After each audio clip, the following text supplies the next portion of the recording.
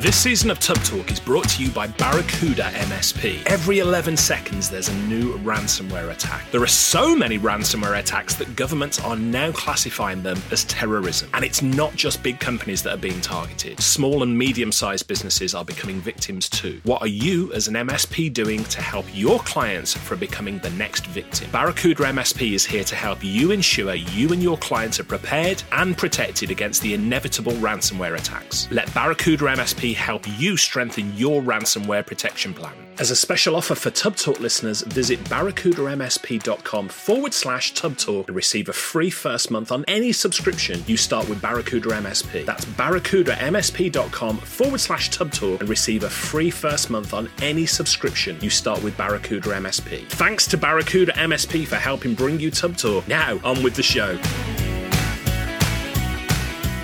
Well, hello there, and welcome to another episode of Tub Talk, the podcast for IT consultants. Now, in this season of the podcast, we've been interviewing the amazing women in tech, the ladies who are blazing a trail in the managed service provider industry. So my guest today is Amanda Stewart, the Managing Director of Edinburgh, Scotland-based MSP Illuminate. Now, Amanda founded Illuminate to help small businesses and charities in Scotland, and the business has a very strong focus on putting customer service as their number one priority. It is a conversation I've really been looking forward to having. So, Amanda, welcome to Tub Talk. Hi there, Richard. Thanks for the invite. Oh, my pleasure. Now, I said I've been looking forward to this. I really have. I saw you present at the CompTIA EMEA conference in London. I think it was about 2-3 months ago. And now we're recording this in December of 2021. I was blown away by your story. I found it really, really inspiring. For those who aren't familiar with your story, can you give us some background on your role as Managing Director at Illuminate? Sure. I started the business 14 years ago when my daughter was 6 months old. So I was with an organisation that weren't going to offer me flexible working. And I had tried really hard to have children. You know, both my kids were IVF. So it was a very difficult struggle to get children in the first place.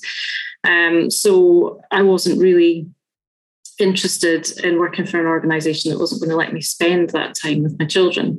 So in my naivety, I thought, right, well, I know what I'll do. I'll start my own business. That'll be much easier. I'll have as much time off as I want. How stupid was that? So 6-month-old child and a new business. Looking back now, there must have been something not quite right in my head, if I'm honest. But it worked to an extent. We've run the business as a lifestyle business for the times when my children were very young. And it allowed me to kind of have that time off with them. But as you know, running any kind of IT business, there's a lot of stuff that goes on in the background. So it hasn't always been easy, but it gave me that flexibility to an extent. Yeah, I think when I heard your story, when you first shared it, I think there's some parallels with where we are now. So obviously you started the business back then because,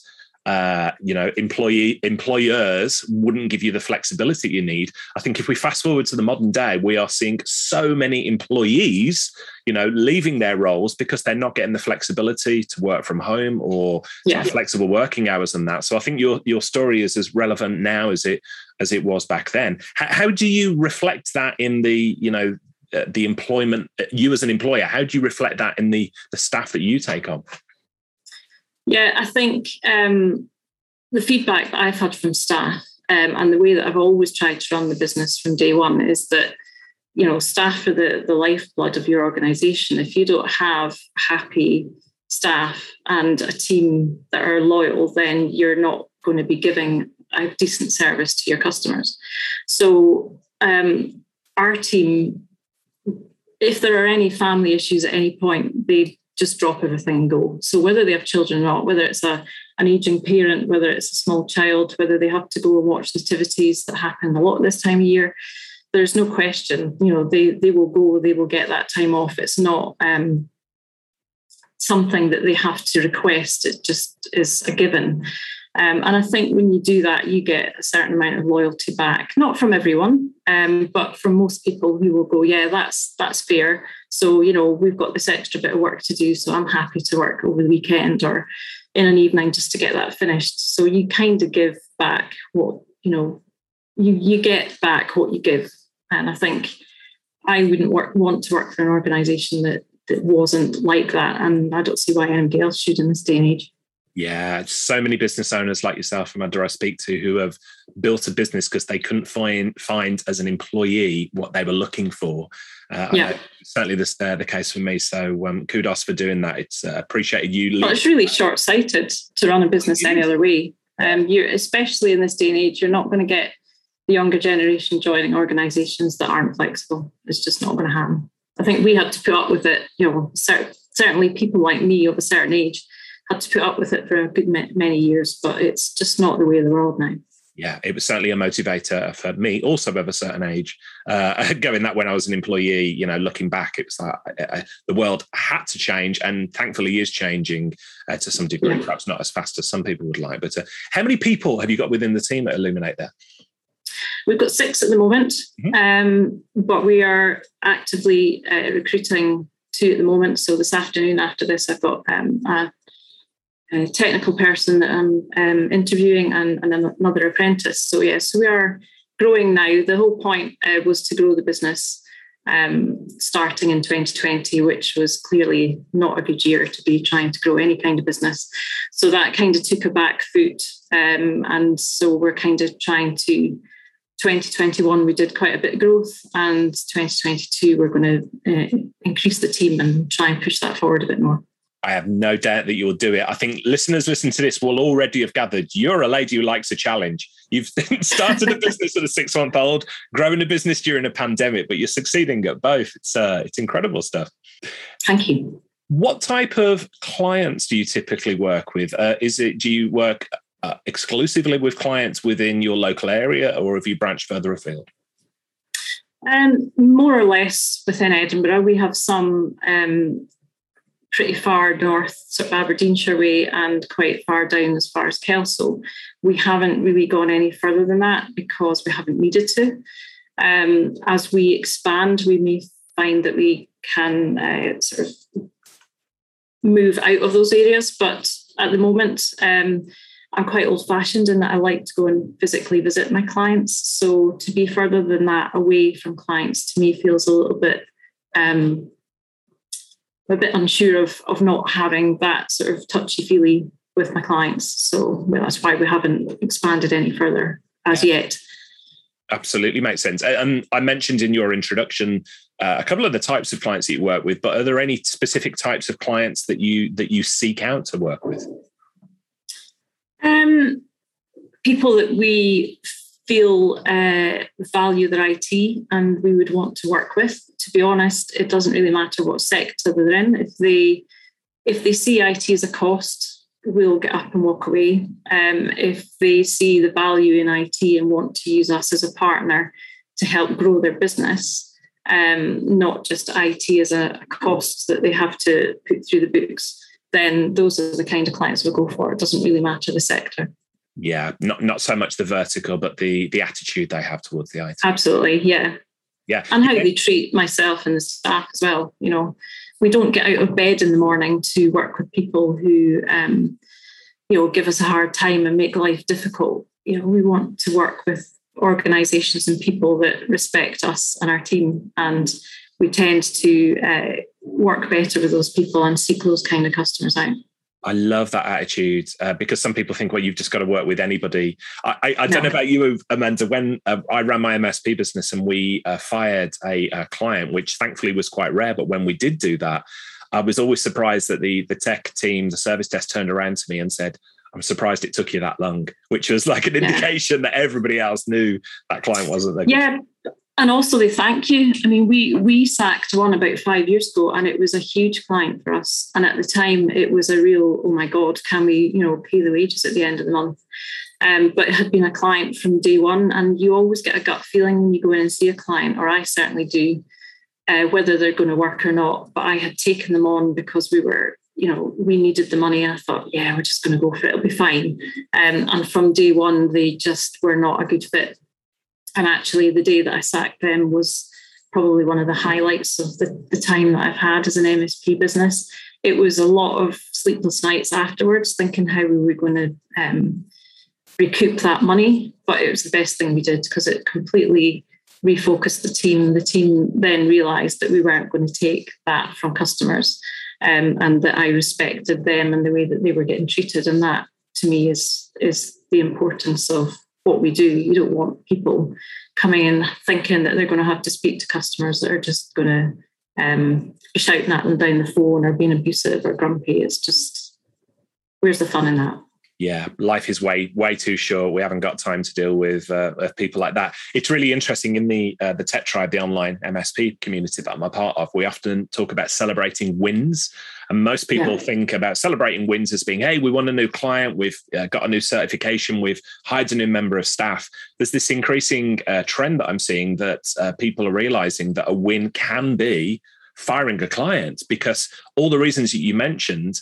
The emotional energy it frees up, all the worry that it relieves, and just makes for a more harmonious working environment as well.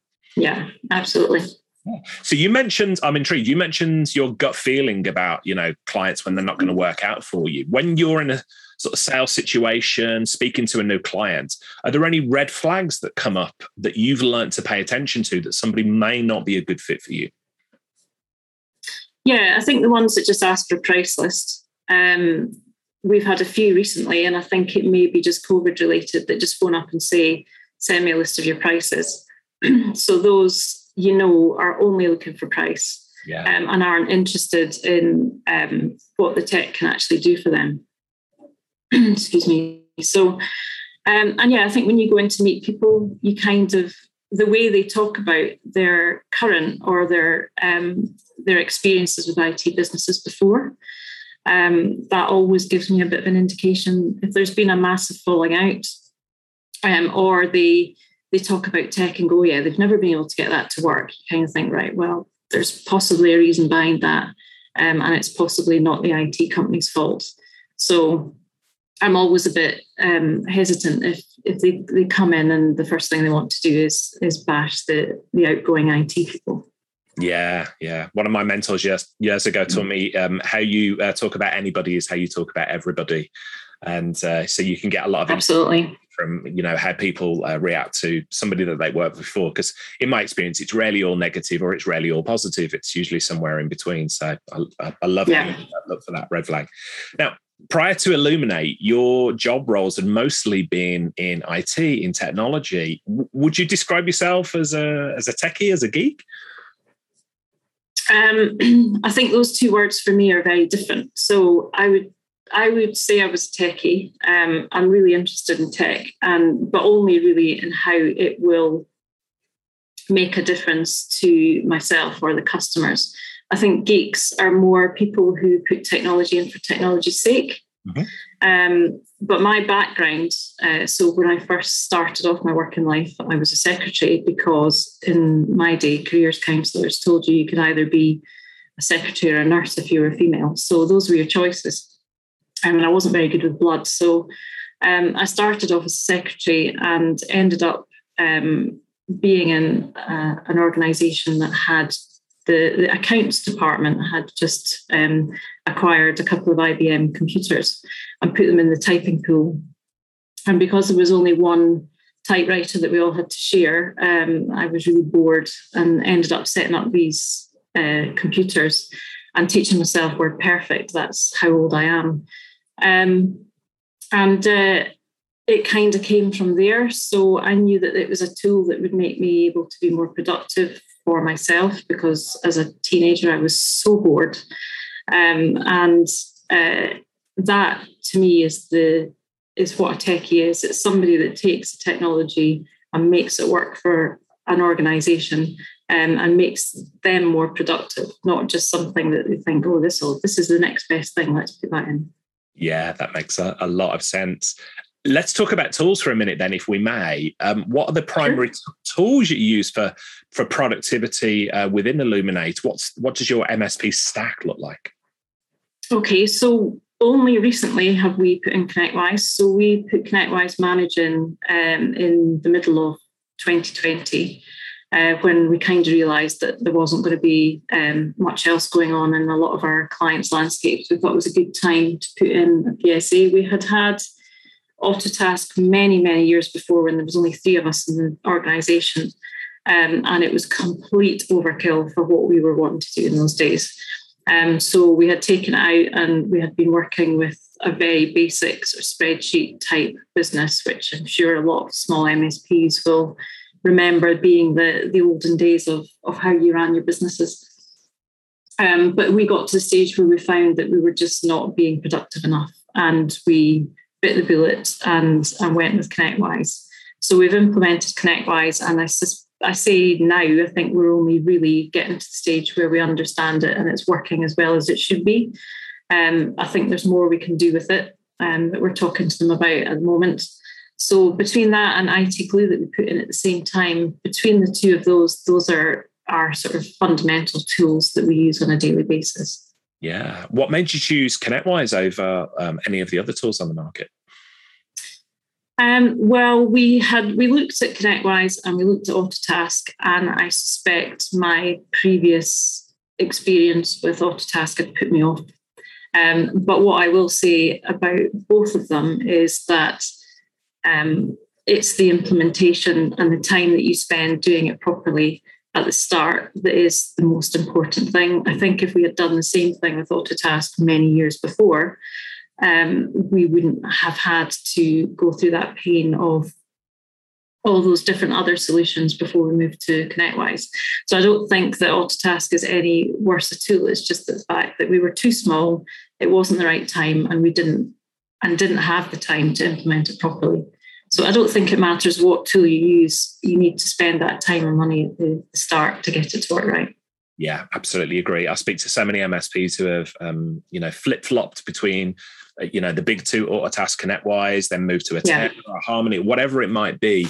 If you don't put the effort in up front for this tool because it's essentially your business operating system, isn't it? If you don't put the effort in up front, it's not going to yield the results. So great to hear that you've settled on ConnectWise and doing well. And I should say, when I've never ever spoken to an Autotask ConnectWise any other PSA user who said, "Oh yeah, we're using the tool to the fullest of its abilities." No, everybody says but about 10%. But you know that with your customers as well, they all have tools that they don't use to the fullest capacity, and we're always giving them a ride for doing that. But we don't really take our own advice at the end of the day, do we? No. It's all too often. Now, back in Tub Talk, it was episode 56, actually. I interviewed Robert Bohr of Keepable. Keepable have got this compliance as a service offering for MSPs. I know that you're a GDPR consultant as well, aren't you, and a practitioner. How did that specialism come about? Yes, for my sins. To be honest, I saw it coming and I thought, this is going to be huge. It was kind of, for me at the time, a bit like the Y2K, and it, to be honest, ended up being a bit like Y2K in that most businesses didn't really care. Yeah. So I went through the GDPR course and became a practitioner because I thought it was going to be the sort of thing that customers are going to be asking for. I think we had 2 customers that I actually took through GDPR compliance. And to be honest, it stood them in really good stead for all the sort of cyber essential stuff that has come since. And it's given them a real feel for why it's important. So, you can have good discussions with customers about cybersecurity, but if they don't understand the GDPR behind it, it doesn't really make any sense to them. They don't realise the kind of implications that are going to be coming. So actually, they actually go together quite well. So where I haven't had a huge amount of work just purely on GDPR, it's actually been really good for having conversations with customers about cyber. Yeah, with GDPR, I was speaking to Nancy Sabino, who is an MSP owner based out of Houston in Texas for this season of the podcast. And Nancy's also focused on HIPAA and other regulation in their specific market. And she and I were speaking about the opportunity for MSPs in compliance and regulation. Huge amounts of opportunity. But as you said, absolutely, The compliance and the security go hand in hand. You can't have one really without the other here. So I can see how that's absolutely been a benefit to you. Cybersecurity is something you, like so many MSPs, are focused on.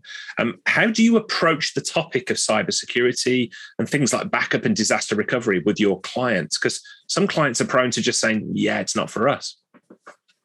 Yeah, I don't think we've really got that nailed, a bit like most MSPs, to be honest. You have to really talk about the things that could happen without scaring them, because I think they've had the last few years of everybody just saying, oh yeah, you're going to get hacked. And it just makes them switch off. So it's been really difficult having a conversation with them about the risks without scaring them, but also making them aware of the issues. And unfortunately, we've had a lot of clients have come to us, or potential clients have come to us because they've been hacked and want to put something in place that will make them more secure. And our current customers, we've just been really honest and gone back to them and said, look, these are the absolute minimums that you have to have. These are the other things we would like you to have, but we can understand that we need to go through a budget process with you and find out when and you can implement these things. And I think in a lot of ways, COVID has helped sort of put that to the top of customers' minds, because they have got staff working from home and they understand that they can't see what they're doing and they don't know what they're connecting to. So in some ways it's helped a bit. But I do really think that it's still a difficult conversation to have unless you've got a really good relationship with your customers where they trust you and they don't just think you're just trying to sell them stuff. And I think the other important thing is education as well. What we say to a lot of our customers is that it's not necessarily about putting lots of shiny tools that are going to cost you money. There's a lot of things that you can do to educate your staff, because education is the number one thing to stop cyber. If your staff are well trained, then you're not going to be as much at risk.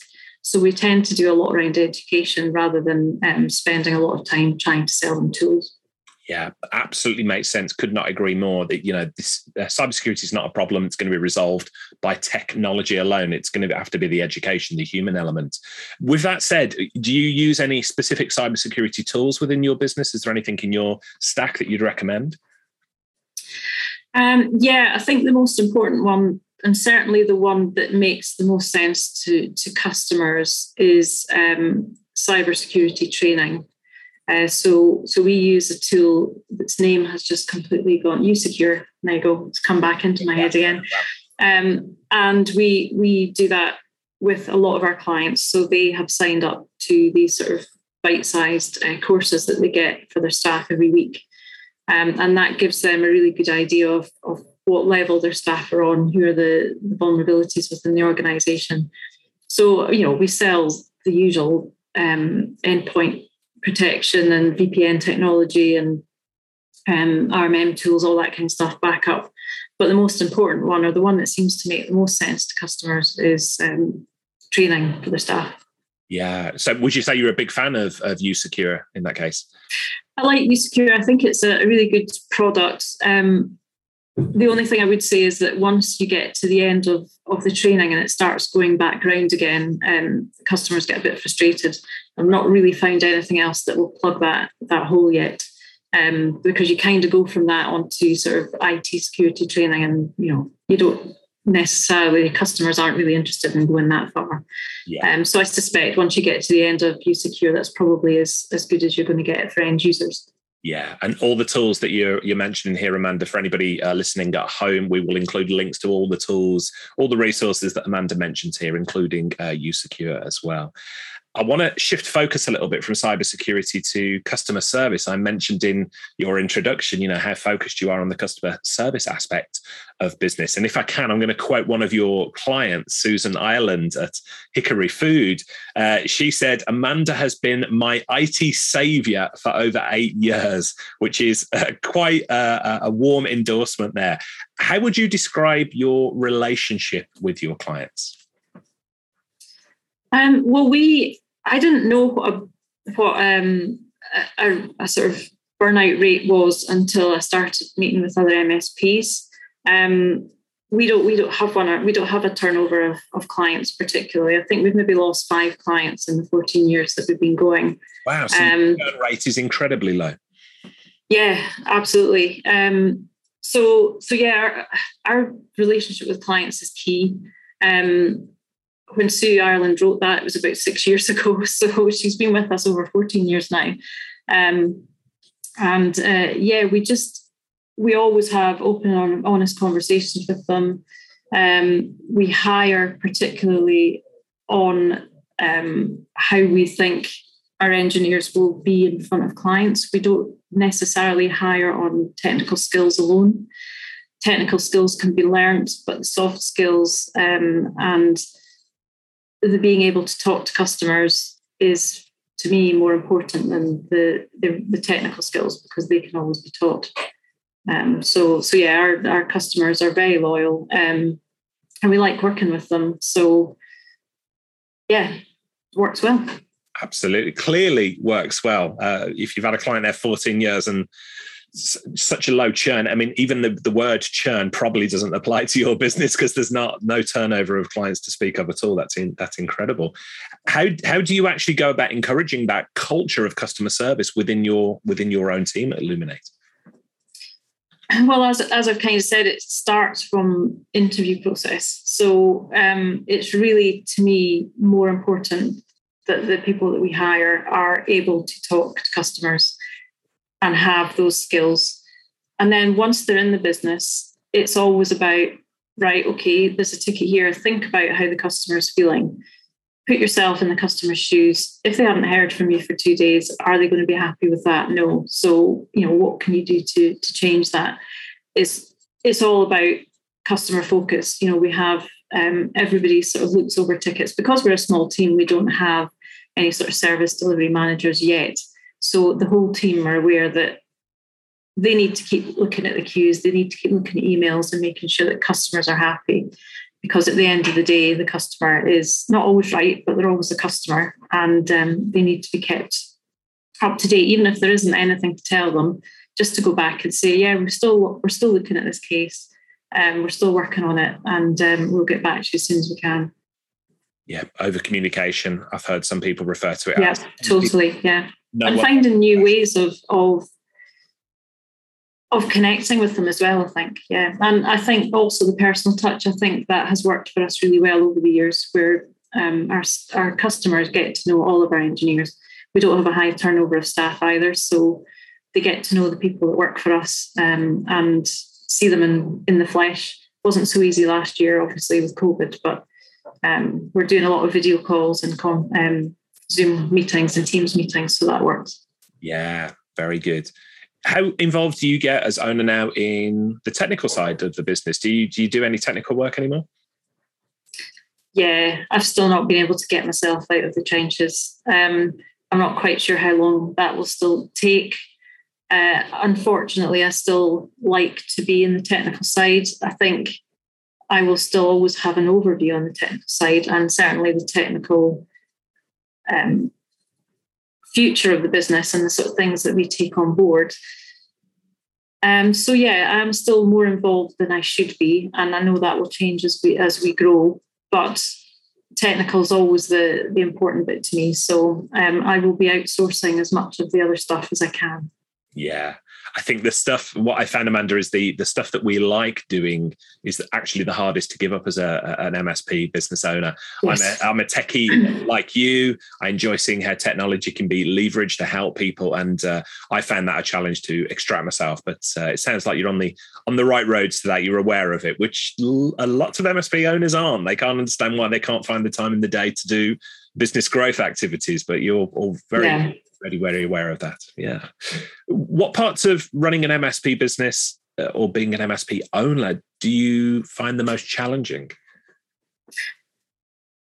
Lots of them, to be honest, but I suspect that the top two would be the finance and marketing. I don't think I've spoken to an MSP yet that enjoys or understands marketing. It's kind of a black art that never seems to work for anybody. So yeah, those two, I've taken on a fantastic finance director who's now part of my management team, and she has been an absolute whiz in the last year. And she's kind of fundamental to turning the business round, the sort of financial results that we've had this year. So that's been fantastic. And marketing, we outsource. We've just taken on a company that are helping us with not just marketing, but with business growth. So those kind of things kind of go hand in hand. So there's a lot of work being done behind the scenes before we can do the growth part and the marketing part. So they're working on that at the moment. And I think that's the important thing of running a business, is to understand things that you aren't good at and make sure you hire or outsource to people that are experts and take their advice, because so often I've gone, nah, I know better than that, and it's not worked. So yeah, take the advice and get somebody that you trust, and somebody that's recommended is always worth their salt, rather than trying different people and then having issues. Yeah, I always find it fascinating that within the MSP industry, if we think about it, our entire role is saying to clients, hey, look, you want to get on with running your business, let us handle all of the IT, outsource it to us. And yet us as MSP owners, we don't really explore outsourcing the aspects of the business that we either don't like or are not very good at to other people. So great to see that you're doing that with the marketing. And I think more MSP should follow that focus. Yeah. I want to change tact again a little bit. The IT industry is notorious for being a male-dominated industry. I think that's fair to say. What have your experiences been as a strong woman in this tech space? Yeah, well, I suppose being at events where you can actually get into a toilet is quite good, because usually when you go to events, there's a queue for the ladies' toilets. But that's the one good thing about it, I would say. To be honest, probably in the last 10 years, I haven't had many instances where I've kind of come away going, oh, come on. Either that, or I've just got so old and jaded, I don't notice it anymore. But in my early days, you get the comments about, oh, don't use that screwdriver, do that, you might break a nail, and that kind of thing.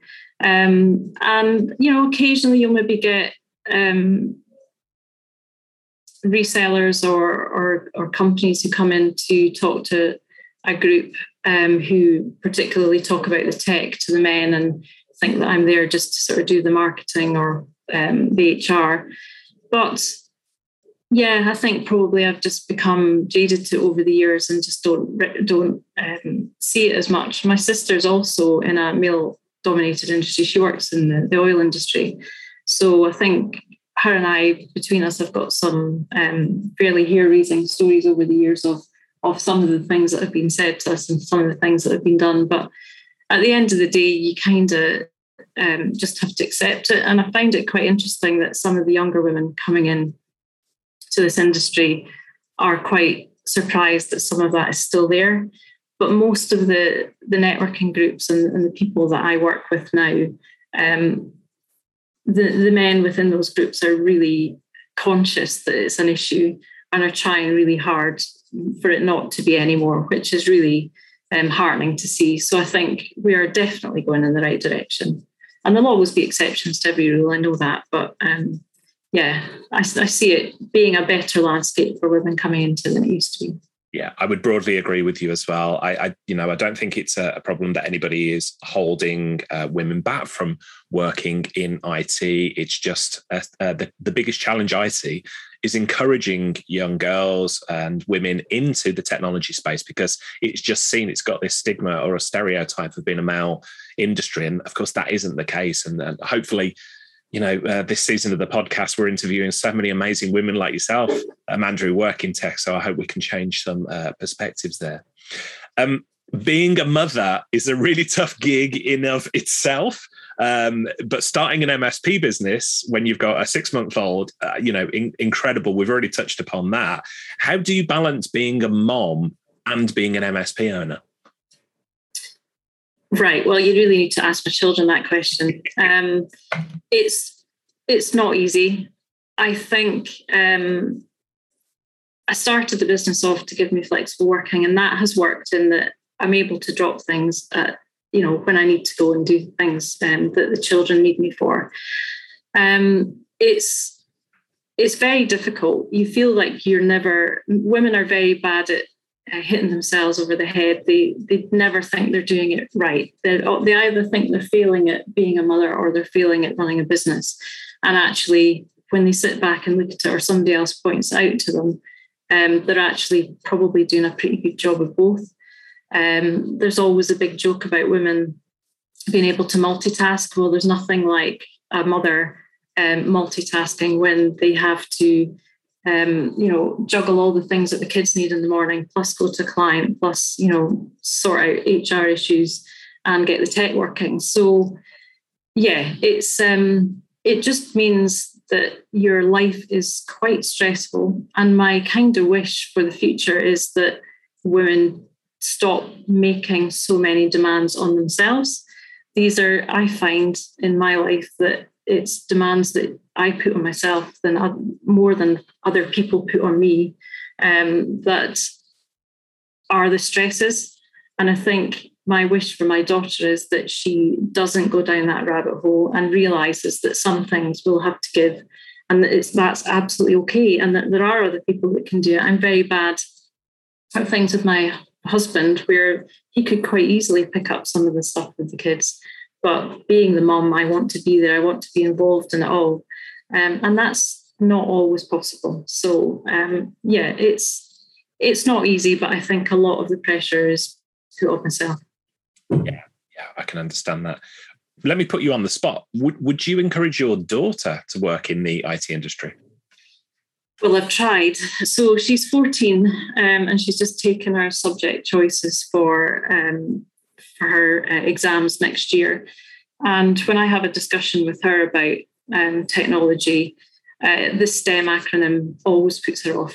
It talks about engineering, it talks about maths, both of which, despite having two entrepreneurs in her family, myself and my sister, who are involved in male-dominated industries in engineering, she just thinks those are male-dominated industries, which makes me want to scream. So if I can't persuade her, how am I going to persuade other young women?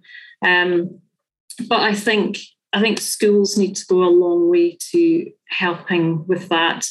There needs to be more role models, perhaps having a mum and an aunt that are in male-dominated industries that aren't cool enough. Maybe it needs to be somebody a bit more in the social media sphere that would make younger people or younger girls more interested in tech.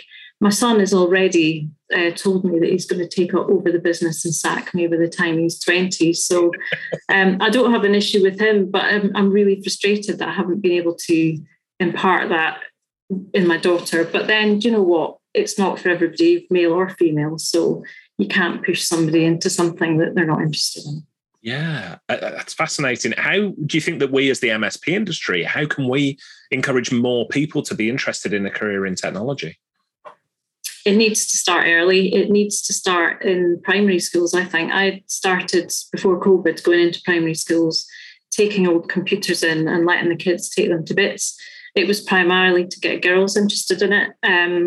And the kids absolutely loved it. It was just something hands-on and fun that they could do. And just talking about the different jobs there are in technology. I think the perception of technology or IT within schools is it's all programming. Yes. And that there are no other jobs within IT apart from programming. And there's so many, more than probably any of us know. There's probably a handbook somewhere that will tell you what they all are, but there's just not enough information out there for schools to give young people on all the different jobs that are out there. So it needs to start from a very, very young age and make young kids interested in tech and not just give them tools that allow them to program robots. It just shows them the things that are, the gaming industry over the last sort of 20 years will have had a huge influx of people into that because it's fun, it's interesting, and kids are into it. social media will be the next one, but there's so many other things that just aren't as glamorous that we need to get out there.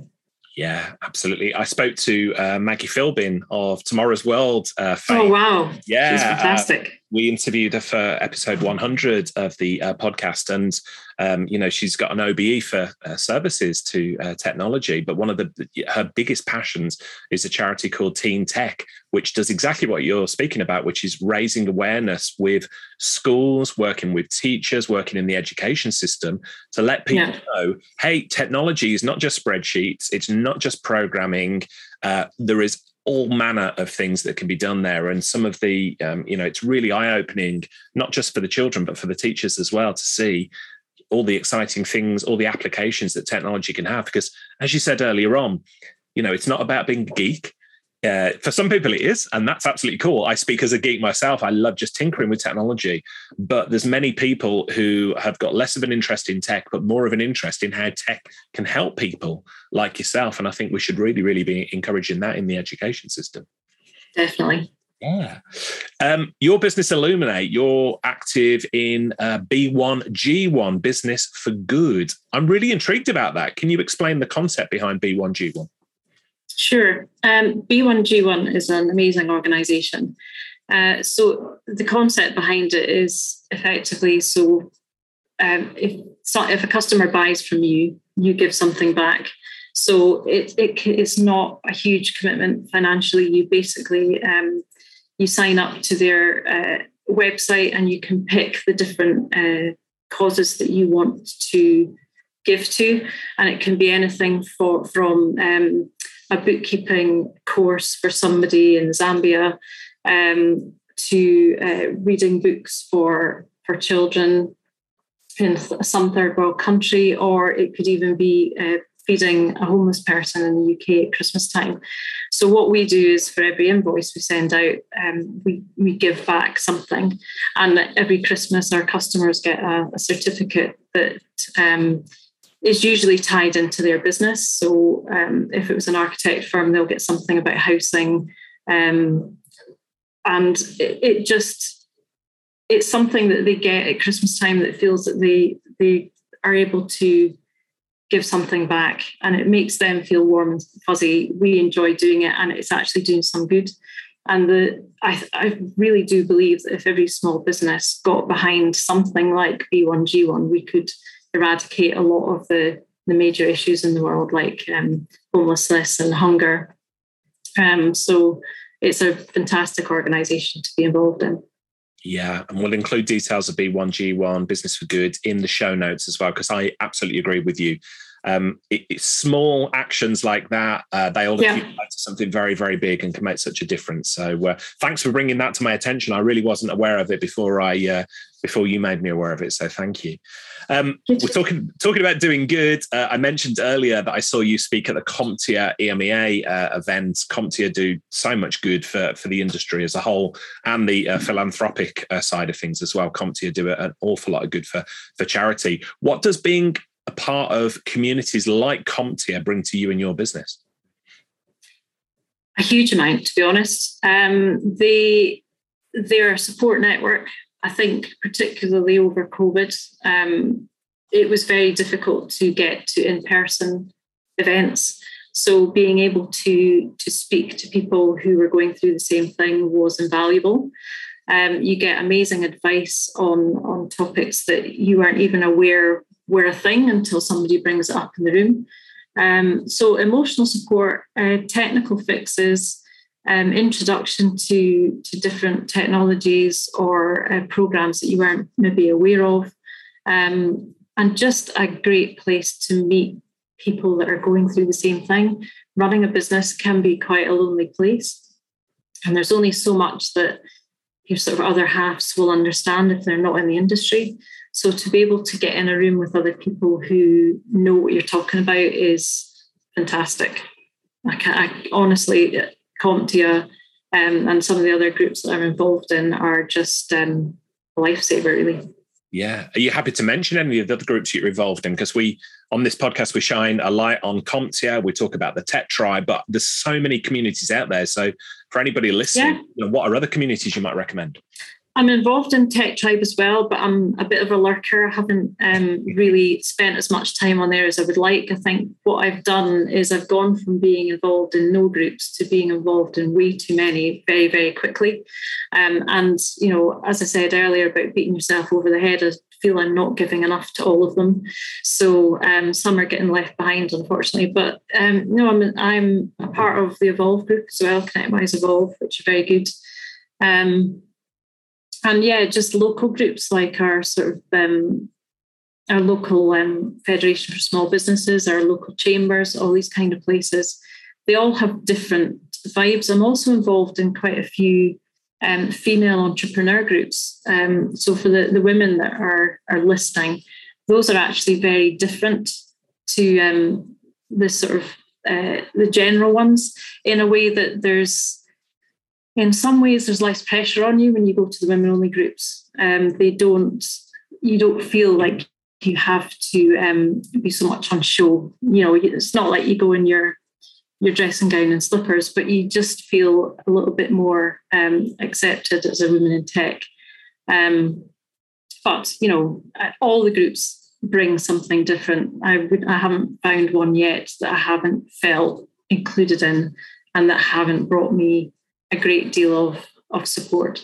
Yeah. I mean, you hit the nail on the head earlier on when you said running an MSP business, running any business can be a lonely gig, can't it? And, you know, especially after the pandemic or during the pandemic and after it, you know, the loneliness amongst business owners can be really, really high. I personally, my MSP business was, dare I say, built off the back of communities and peer collaboration and support. And to this day, you know, I'm still actively involved. So for anybody listening to this who's not got involved in a community, you know, follow Amanda's advice. Seek out one of many communities out there, or even local business groups, and that, because it is one of the best things you can ever do for your business. But I'm super grateful that CompTIA brought us together, Amanda. This has been a wonderful conversation. Thanks so much for taking time out. For the benefit of listeners, we're recording this in December 2021 as we speak. We've got the COVID-19 pandemic sort of running riot in the UK at the moment. And Amanda and I were talking just before we came on air about what a busy time it is for MSP owners. So Amanda, I'm so grateful for you taking time out of your busy day to talk to me today. Really appreciate it. No problem. It was lovely to talk to you, Richard. Yeah. If anybody wants to connect with you, and I'm sure there's going to be lots of people want to connect with you and continue the conversation, what's the best way they can connect with you online? Probably LinkedIn. I'll give you the details of my LinkedIn profile. Email, everybody gets inundated with emails, so it's just going to get lost. But yeah, LinkedIn would be ideal. No worries. We will include your LinkedIn details on the show notes for this show as well, so anybody can go to the website and find out.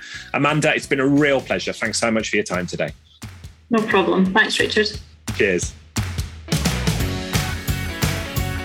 Hey folks, Richard here. Thanks for listening today. I know you've got a ton of options for who you listen to nowadays, so I really appreciate your support. Do you have any feedback on this episode? Ideas for future guests? Tweet me at Tublog using the hashtag TubTalk. I respond to every tweet and really appreciate your feedback.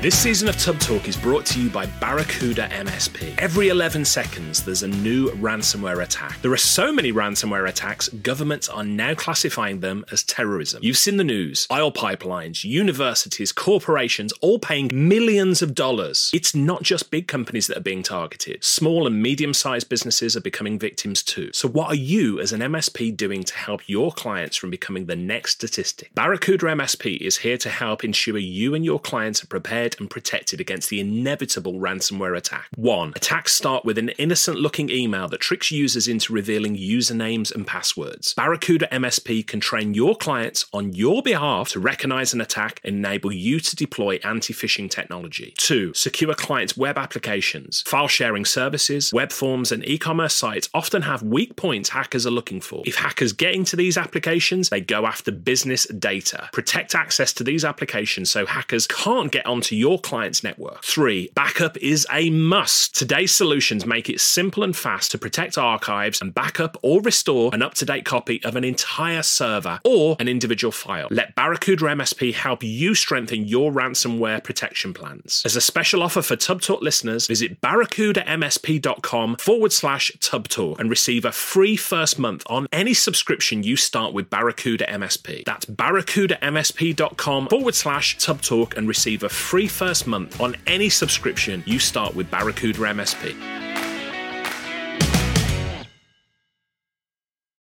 Hey team, this is Richard again. Just one more thing before you take off, and that is MSP Insights. Now, every Tuesday, I share my thoughts on the business of IT with you, the managed service community. Thousands of managed service providers already subscribe to MSP Insights. It's easy to sign up, easy to cancel. MSP Insights is basically a short email from me every Tuesday without fail with advice on growing your IT business, plus cool resources I've found, discovered, or started exploring that week. It's kind of like my diary of cool things and often includes articles or books I've read, tools I've discovered, and events I think you'd be interested in, often sent to me by my friends and Tub Talk podcast guests. So if that sounds fun, a short tiny bite of MSP goodness every Tuesday, and you'd like to try it out, just go to go.tub.co/Tuesday. That's go.tub.co/Tuesday. Drop in your email and you'll get the very next one. Thanks for listening.